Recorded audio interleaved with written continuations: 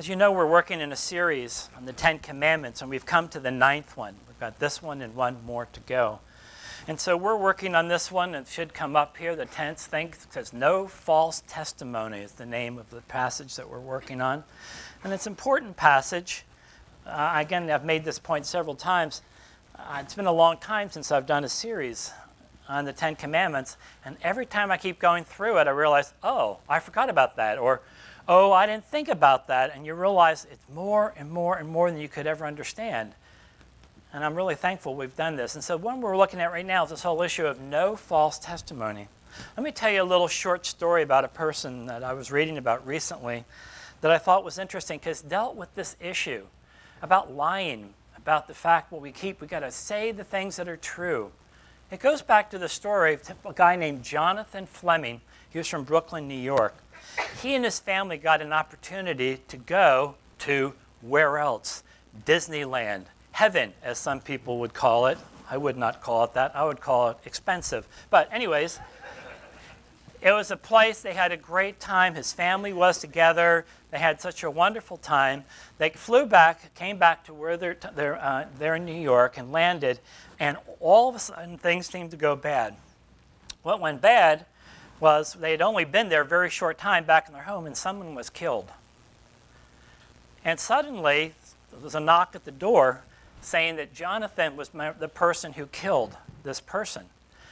And he said, what are you talking about? I just came back from Disneyland, and I've been with my friends and my family, and they can tell you that I didn't do anything wrong. I'm right here. And I said, oh, no, you think you did. And they said, well, is there anybody here that could see or what happened? And there was a woman who said, well, I didn't see it, but I did hear it.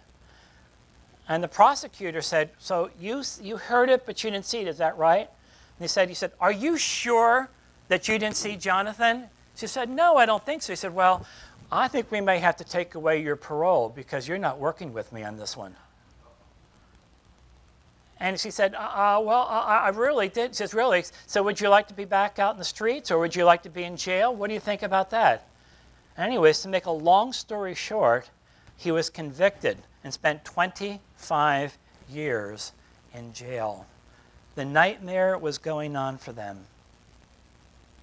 This is in New York. They had lots of sharp people. But here's a guy who's doing well, thought life was good for him, and suddenly he's in behind bars. And it's a long story, but the prosecutor pushed the witness to say, okay, yeah, not only did I hear it, but I saw him. I saw him. He's the guy that killed him. And they put him behind bars. At 25 years, they went back and looked at his case and realized it was a complete shambles. And that the guy knew it was wrong, but they needed to get somebody to go to prison. So they just picked him. What do you say to a person who is suddenly going to say, you know what, 25 years knowing you're innocent? Think about that. Think about they put you in prison, and for 25 years, you know that you did not do anything wrong. You're in prison for 25 years for a crime that you never committed. And then at 25 years, they went back and looked in the files and said, this was an absolute tragedy. It never should have happened. But the man was there 25 years. And for those doors opened up. And they've said he's had a very hard time. I can understand why. A hard time getting back into the world because it's always known as prison for 25 years. One of the good things, if there's any good thing that came out of a terrible story, he lived long enough and his mother lived long enough that he got to be with his mother for a short time. But he hasn't found a job. Things are not good for him. And you think, what do you give to a person? What do you go after 25 years? What do you say to him? Like, gee, I'm sorry, I guess we messed up. Yeah, 25 years of messing up. Because a person was willing to lie. To say, well, yeah, okay, maybe I did really see him. And yeah, sure I did. I see him. And that's right. That's right. That's the person. 25 years behind the bars. And you look at that and you think how important it is that what we say is the truth. Because people's lives, people's reputations deal with this whole issue that we're talking about when we're talking about lying. This morning we're going to look at through some of the passage in the Old Testament where they spent a lot of time talking about how important it is in terms that justice is done for the people that are there. Now we're going to then move over a little bit quickly into the New Testament. There's more in the Old than there is in the New in terms of the issue, but it's still very helpful.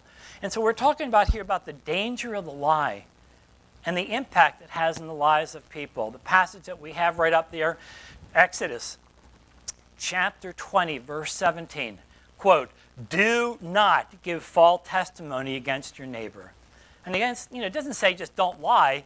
It's particularly saying don't lie to your neighbor, the people that you would most normally have a relationship with, your neighbors, your friends, your family. These are the ones that most often are going to be the ones impacted by your actions, by your words, by your things that you say that you do. And particularly in this, when you speak, are you telling the truth? Because if it's wrong, it can have devastating impact in the lives of people. And that's why, particularly in the Old Testament one, they have very strong things about what you can and cannot do. Let me give you some examples, for example. And here's some passage out of ancient Israel. This is Psalm 21, verse 2. It comes right out of this passage. What did I say, 12? Excuse me. Thank you. 12, got it. "Help, Lord, for no faithful one remains. The loyal have disappeared from the human race. They lie to one another with flattering lips and deceptive hearts." In other words, the psalmist is basically saying, listen, people need to do what's right. And it's saying, where are the people that are really doing what God would want them to do? Here's another passage come out like this. Here's a passage out of Exodus chapter 18, verse 23. "You should look for able men among the people, men who fear God, are trustworthy, and hate dishonesty." The point of this is so much important, saying we need really good people. We need people that really are willing to do what's right, who are not going to have somebody put some money in their pocket and say, "Hey, I need you to help me out. Here's a little bit of money." We need a person that we can trust. And so the Israelites were very, very strong about this. And so that's why we see so many passages in the Old Testament that deal with that. And why it is important to, again, tell the truth. Is that real? Is that what you know? And this passage is saying that's what we need. We want the best. It's like the Marine Corps. We want the best we can get. And what we have in this passage is particularly in the Old Testament is saying they wanted the very best men they could get because people's lives counted on the decisions that were made by people who made these statements. So you have this in this passage said, you must not distort justice. You must not show partiality. In other words, well, he's my friend and really, I really just need to help him out. He's not going to like me if I tell him what's really true. His point is, you don't go by what the other person says. You go with what's true. Truth is what matters. You must not distort justice. You must not show partiality. You must not accept bribes, for a bribe blinds the eyes of the wise and subverts the cause of those who are in the right. In other words, they realized people's lives were on the line. Your mouth could make life or death in other people when you dealt with the issues that we're talking about here before. Look at one more passage here. Remember this? Here's a story where there's a legal one. This was not so much a bad one, but a good one. Remember Naomi and Ruth and the story? How, they were gone and they came back and they got, married. But right there at the court, there at the gate, that's where they would go. A lot of these things would take place. People would meet there and they'd say, well, I'd like to marry this person. Yeah, but if you do this, you get this person. Well, I don't want that person. I want this gal. Anyways, that's a lovely story. And they get married and they have David down that line. That's a good line. But in other words, it goes back to this whole thing. Justice, righteousness, doing what is right. That what you say has an impact on the lives of others. And interesting, for them and the Israelites, they had, if there's somebody who has got a thing against them, a capital charge, like this person's going to be killed, you had to have 2 witnesses. Now, in America, you don't have to have that. You just need 1. But again, times have changed. We have, things that we can do. People look and find out things about. But then for them, it's like, no, you're not going to do this unless you got 2 people who said, yes, I saw that, or yes, I see that. In other words, it was important for them that you get it right. People's lives were in the line because of what you say. And so it's critical that we do that which is right. And one of the things they did for a person who says, well, I think this person did it, it's like, okay, are you going to be willing? You think this person has done something terrible, a capital charge? Are you willing to be the one that throws the first stone? We're going to stone this person because you said this person did X, Y, and Z. Are you pretty sure about that? Uh-huh. Okay. So are you willing to take that first stone and take that bow and throw it to the guy, try to hit him in the head on the first shot? I'll bet there were a number of people saying, you know, on second thought, I'm really not clear if I understood it correctly, and maybe back off a little bit. Now, it sounds pretty weird to us in our culture, but the point that they're trying to say is, if you are saying something that is so important or so bad, that you better be very careful what you're doing, because you're going to be the first person that's going to throw that rock. Are you willing to do that? Think about that. Would you be willing to throw that? You think, okay, I know this person. I know what they did was wrong. The charge is they've done X, Y, Z. That is a capital thing, and I know that's it. Okay, pick up the rock. You take the first shot at him, and the other ones will follow. That's because this is so important about what you say. Are you absolutely positive? Because we're getting ready to kill this person. Are you sure that what he did was, or she, what they did was wrong? Because life is on the line, and it's very important. So the Old Testament, they had all these kind of things to try to do the very best they could, because they realized what people say does matter, and it makes a huge distinction in people's lives. Let's move from the Old Testament to the New. There's not as much in the New Testament. I'm not sure why. I guess maybe because the Old Testament, there's so much more of it. You get more of it to do that.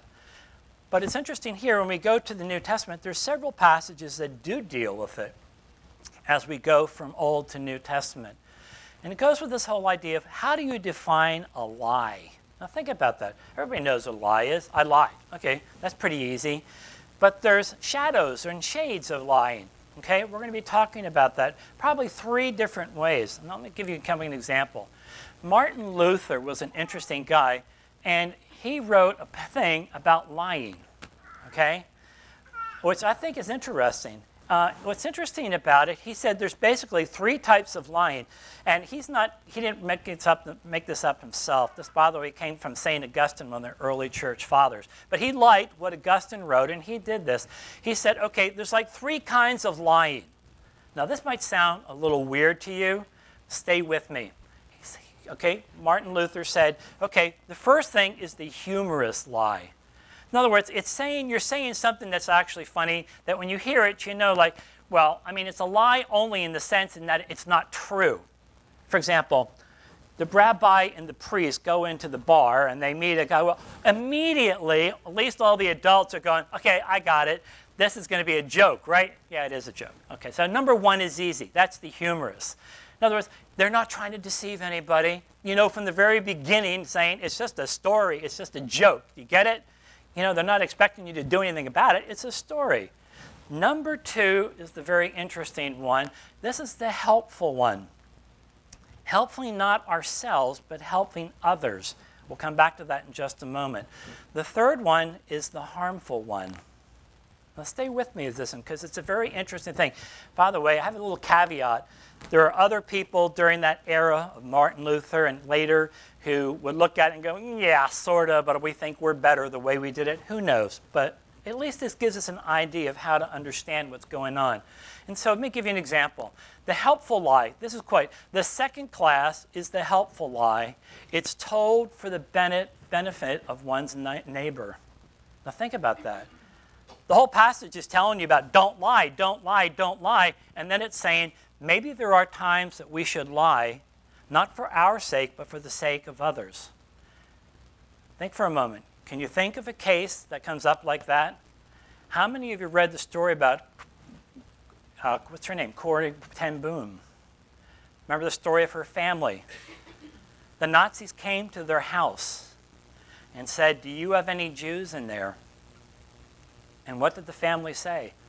They looked him right in the eye and said, no, we don't have any Jews in the house. Were they lying when they did that? Were they lying when they said that? Yeah, they were lying. Should they have been lying? You better believe it, they should have been lying. Because you're dealing here with evil. You're not saying, here's grandma who's a wonderful person. We're talking about the Nazis. And so it's saying, okay, is this a lie? Yeah, it's a lie, but we didn't do this for ourselves. We're doing it to save the life of these people, these Jewish people and these other people who were underground people who were out there in the false place over in the Dale. And he's saying, do you get that? He's saying the second class is the helpful lie. It's told for the benefit of another, for the neighbor, not for ourselves. Corrie ten Boom is a good example. Another story you could think about, going back to the Old Testament, the story of Rahab. Remember Joshua in chapter 2 sent the two spies out? And they said, can you help us? Would you cover us up? Because they're going to try to get us. If they catch us, they're going to kill us. And the woman, the prostitute, says, yeah, I'll help you. And she covers them up. And they come, hey, did you see those two men? And what did the prostitute say? No. Yeah, they came by here, but boy, they left a long time ago. You're not going to find them this way. They went that way. Was that a lie? Yeah, it was a lie. Was it a lie for the purposes of somebody else, not yourself? It was a lie. And it was the right thing to do. This is where it gets a little bit scrambled. At what point can a lie be a good lie? It doesn't sound like those two words ought to go together, but it does. Sometimes it's referred to, see the thing, a lie is called the lie of necessity. The lie of necessity of saying, okay, it's something that has to be done. Let me give you an example here in the story of Joshua. Many of you are familiar with the story. The story is 1 Samuel chapter 21. David is on the run. His best friend Jonathan is going. In the passage previously in chapter 20, they had just been together, just vowed that they were going to stay friends together, but he needed to leave and go quick. And so what happened, let me read the passage for you real quick. If you have your passage, you can look it if you want, but I can read it. It's chapter 21. So it said David left. So chapter 21, let's listen to this passage. David from there went to Ahimelech. Ahimelech is a guy, it's the first time we hear about him in the Old Testament. He was the priest at Nob. Nob was about 4 miles from Gibeah, if that helps you in any way. But anyways, that's where it was. But Ahimelech, it says, David went to Ahimelech, the priest at Nob. Ahimelech was afraid to meet David. He had good reasons to be afraid. Normally, if David was going somewhere, he had his friends and the people with him, the other soldiers, but he comes by himself. David is absolutely, scared like crazy because he knows the crazy guy who's there, Saul, is getting weird and he's getting all the more crazy and he's doing all he can to destroy David. And so David's got to deal with this. So David went to Ahimelech, the priest of Nob. Ahimelech was afraid to meet David, so he said to them, "Why are you alone and no one is with you?" Like, why are you by yourself? You'd normally be covered by all your men and all the guys that protect you. Where are they? Why are you by yourself? David answered Ahimelech, the priest, I'm adding this part. This is not in the Bible. I'm just helping you with it. He said, he said to him, the king gave me a mission, but he told me, don't let anyone know anything about the mission that I'm sending you on, and I've ordered you to do. I've stationed my young men at a certain place. He doesn't name where that is. He goes and he says, now what do you have in your hand? Give me 5 loaves of bread to whatever can be found. The priest, this is the guy here that goes at Nob, Ahimelech, said, I swear that he said, there is no ordinary bread here. In other words, only the bread that had been consecrated, that was changed every week at the Sabbath. And he said to him, now, what do you have in hand? Give me 5 loaves of bread or whatever can be found. The priest told him, there's no ordinary bread. However, there is the consecrated bread, but the young men may eat it only if they've kept themselves from women. That's another story. We'll go on from there. David answered, I swear that women are being kept from us, as always when I go out in battle, which is also right there a lie. He usually goes out with a bunch of guys. The young men's bodies are consecrated even on an ordinary mission, so of course these bodies are consecrated today. So the priest gave him the consecrated bread, which he's not supposed to do, obviously. He ate the bread. For there was no bread there except the bread of the presence, the same they're talking about, that kind of bread, that had been removed from before the Lord. When the bread was removed, it had been replaced with warm bread. And we'll go on, we can stop from there. But the point is, he said all this, and it was a pure lie. It was an absolute lie. Now the question was David right or wrong in what he just did? For one thing, he was by himself, which is not normal. But it also raises this issue of saying, wait a minute, David, isn't he the one that was anointed, is going to be ultimately the king of Israel? Isn't he the king that's going to be the one who's going to redeem Israel? And he said, but isn't he lying by doing that? Yeah, he is. But again, this probably goes to that issue saying, I'm not doing this just for myself, but for my people. Because the guy who's against me, Saul, is crazy. And he's doing all he can to kill me. Is he right or is he wrong in what he did? I would say he did what was right. Him continuing on in life was important. But he was willing to lie. I'm not trying to make it unclear, but we have to recognize when we talk about a lie can have some different aptitudes to it when you look at it and say, I don't know, what kind of lie is that? Am I doing this for myself, or am I doing it for the needs of others? In that case, there are probably times when we ought to lie, we need to lie. Not for us, but to do what's right, particularly for the names of others. One more thing, the third one. This is the one that's often considered the hurtful lie, and it often goes with the word called gossip. It's not absolutely close to it, but it's close enough, because what often happens when we've got something like this, when a person is speaking and telling something, and it's so easy when people get together that sometimes we start telling a story that turns into a lie. You didn't plan to do that, but the more you talk about it, the more the story gets better. Remember the story about Whisper Down the Line? Remember what happens? It's a little story, gets bigger, bigger, bigger, bigger, until you can hardly recognize it. He's saying that started with a little lie that's now becoming a big lie. And often gossip is a big part of it. For example, Jesus put it this way. Like I said, there's not a lot in the New Testament on this, but enough. Jesus put it this way. But let your word yes be yes, and your no be no. Anything more than this is from the evil one, Jesus said. In other words, saying, you got to be very, very careful with this. If you said yes, you're going to do that, you keep that promise. Jesus makes that clear. You go to the book of Ephesians. Paul loved to use that idea about the old man and the new man. You are the old man through Christ and baptism and coming to faith in Christ. You are now no longer the old man, you're the new man. He loves that kind of dichotomy there. And he talks about, since you put away lying, he said, speak the truth, each one of you to his neighbor, because we're members of one another. He's particularly talking about the body of Christ, the brothers and sisters that are together, saying, if there's one group you ought to make sure that you're not lying to, is the people that in your congregation, the people that you know, the people that you care. We know it happens a lot. We know it happens in the world. But at least for us as Christians, the one thing we can do is tell the truth, even when that truth can be painful. Even when we have to say things to people that we wish we didn't have to say, but we need to say it because somebody needs to speak up. And what he's saying in this passage is, you've got to be careful here. Since you're putting away lying, speak the truth, each one to his neighbor, because we're members of one another. In this passage, Abraham Kuyper put it this way, why is it there's so much gossip? He said, gossip is the spice needed to enhance the otherwise dull lives. In other words, you got nothing else to do, let's just cackle a little bit, talk a little bit. The story will get bigger and probably worse. I thought this was interesting. Here's one, a galloping gossip. I really shouldn't be telling you this, but... Now, none of you in this course of group have never done this, but there are other people outside of this group who have done that. I really shouldn't be telling you this. That one's bad. This one is worse. I'm only telling this so you can pray effectively. Doesn't that sound godly?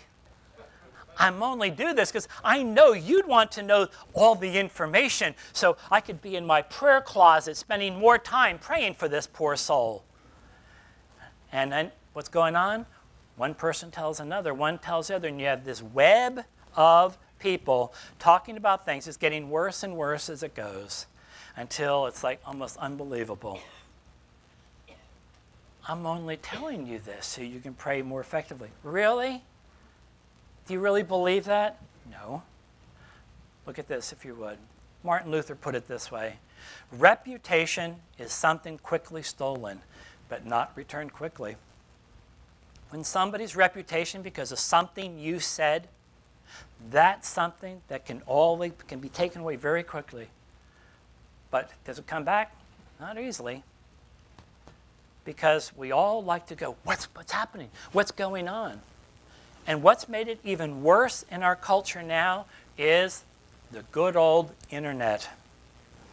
All you need is one person who's mad at something, who doesn't like something, and they put a tweet out that they only thought was maybe going to go to 10 people, but that person started sending out because they liked it too. So now it's that web of growing bigger, bigger, and bigger, and you keep going until finally it's going viral all over the country, and then you look back and go, oh my gosh, why did I say that stupid thing?